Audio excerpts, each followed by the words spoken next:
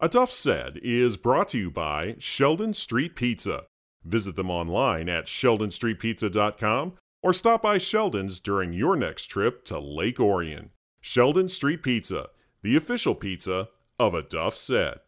And by Fourth Coast Cider Works, quality craftsmanship, quality hard cider. You can check them out online at fourthcoastciderworks.com or come get a can or a howler at their Canterbury Village location. Not available for anyone under the age of 21. Please drink responsibly.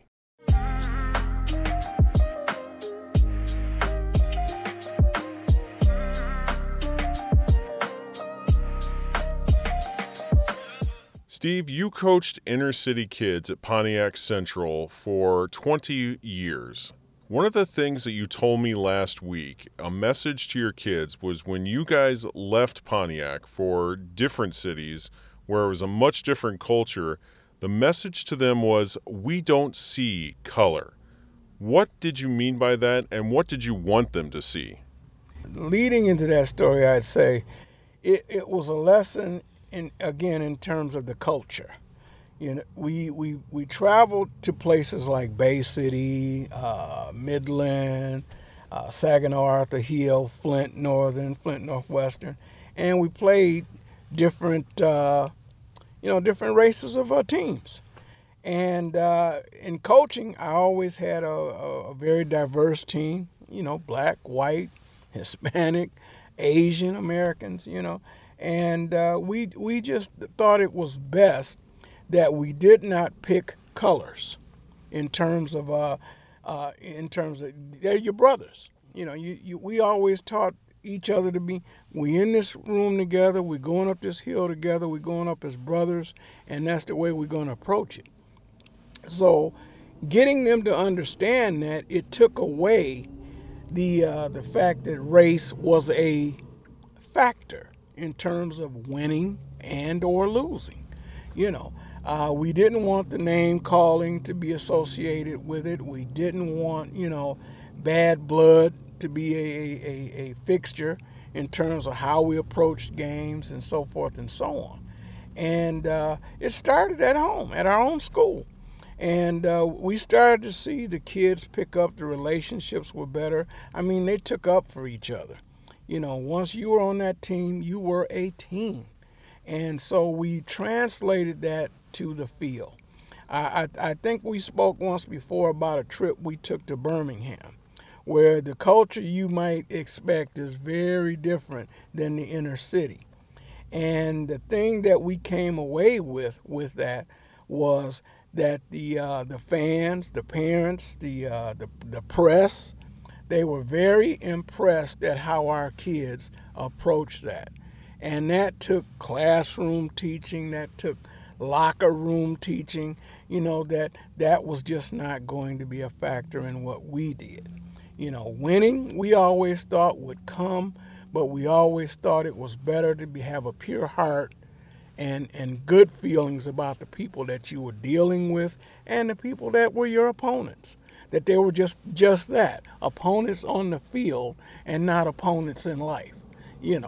Once the game was over, you shook hands. Duff, we even prayed together, as teams. Other teams would see us, we'd take the center of the field, take a knee, we'd praise God.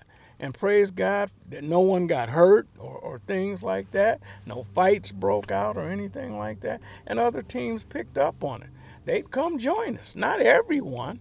Of course, it was not mandatory. It was just something the players decided to do, and we decided as coaches, And it worked out for us very well. We had a very good relationship in the Saginaw Valley, and that translated over to the OAA, where I thought our kids really shined at basically taking shortcomings, if you will, coming from the inner city and not having the opportunities possibly that other teams had or other people had in other communities. And we made the most of it. And the way we did that was we put our best foot forward. How did that translate to life outside of football for these guys? Well, I can tell you I've been very blessed to find out as 20-something years later, that I have several of my kids that are now into the coaching ranks. And a lot of times, Duff, they praise the coaching staff that we assembled and put together because it put them on a path that basically told them that you can make it if you just do certain things. Put certain things first, pride, working out, doing different things, and doing things just the right way. One of those things I think I would put foremost is a subject that we're speaking of tonight. There is no color in football. There's just the team, the opponents, who you play, and it's just a game. That we don't look at each other in a way to say because I'm an African American that I'm better than you because you're a Caucasian. It had nothing to do with it. Teams that we went against some very well coached teams, some very good football teams. And the kids, I think, learned that to accept that, the loss, it was just that. It wasn't we got beat by a white team, we got beat by a black team, we got beat by a better team, and that was the focal point. And I think the kids did an absolutely amazing job of learning that and expanding on it, in terms of that, I hear them tell each other, watch your language, we got to tone it down a little bit, even in huddles and whatnot, where you might imagine during the course of a game, if somebody tackles you hard, there's a lot of things that goes on that ground. A lot of name calling and a lot of this, that, and the other. And the kids, I think, handled it very well. I would always teach them, when that started, point to the scoreboard. That was our way. When I knew something was going on, if I saw my kids pointing to the scoreboard, that was their way of dealing with the race issues if something came up. And when they did it, I just smiled as a coach. They listened. They understood. They had one job. They understood the mission. And that's what we did. What are you seeing nowadays with Pontiac and this particular issue? Well, I think it's one of those things that I think it takes coaching.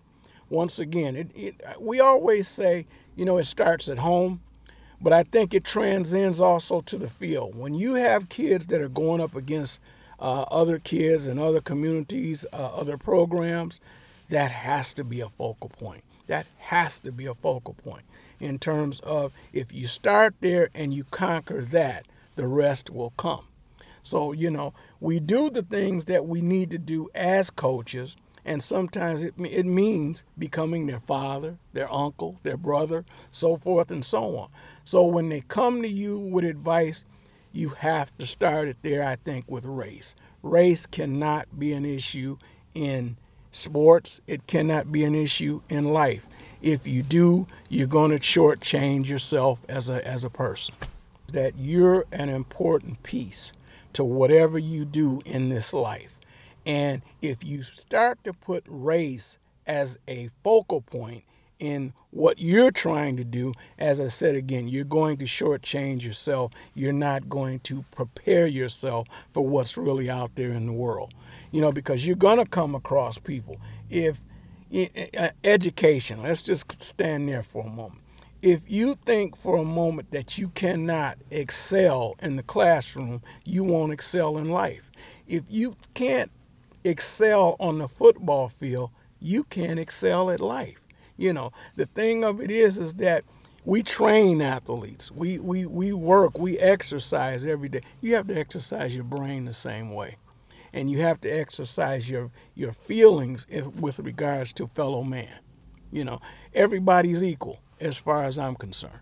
We all bleed the same color, and teaching kids that, I think they have a profound way of understanding that when you put it in those terms. Want more lessons from Coach Watkins? Then go to my website, aduffsaid.com. You can also find them by going to my Facebook page, Sports Journalist Duff Tyler. Now, I tend to tweet these out from time to time, so look me up on Twitter @DuffTyler. And of course, you can always find lessons from Coach Watkins, as well as many other segments and episodes of my podcast, A Duff Said, by going to the Podbean app or Apple Podcasts, the iHeartRadio app, or wherever you get your podcasts.